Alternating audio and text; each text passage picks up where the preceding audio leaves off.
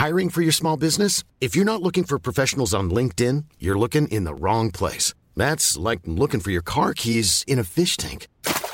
LinkedIn helps you hire professionals you can't find anywhere else, even those who aren't actively searching for a new job but might be open to the perfect role. In a given month, over 70% of LinkedIn users don't even visit other leading job sites. So start looking in the right place. With LinkedIn, you can hire professionals like a professional. Post your free job on linkedin.com/people today.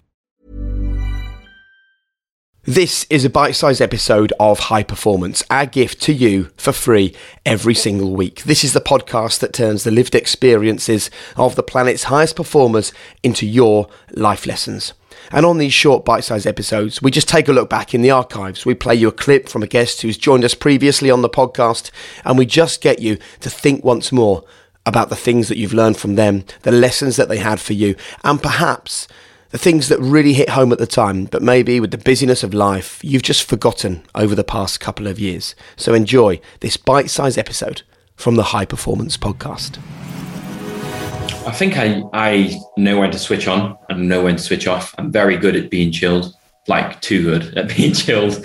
But I think that's just part and parcel of who I am. I've always found it very easy to turn off from what I do. And I think overthinking, for a lot of people, overthinking a scenario for no reason costs them so much energy.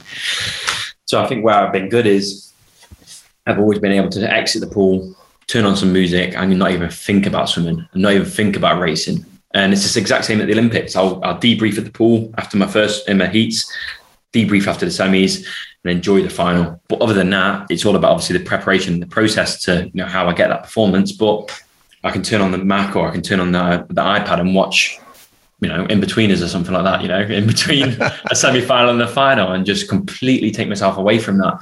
And as you said, I completely agree. I think it is all about balance, isn't it?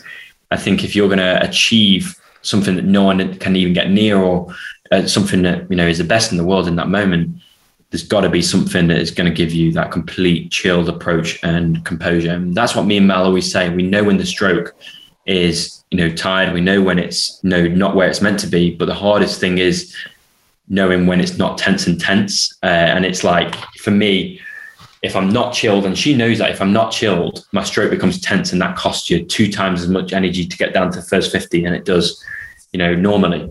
When I'm at my best, again, it comes back to the flow state and having that balance.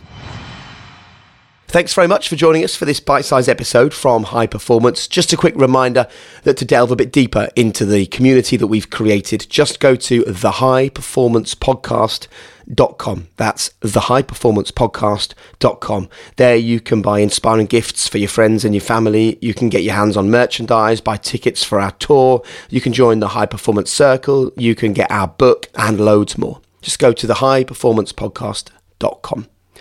And finally, remember, there is no secret. It is all there for you. Be your own biggest cheerleader and make world-class basics your calling card. And we'll see you next time.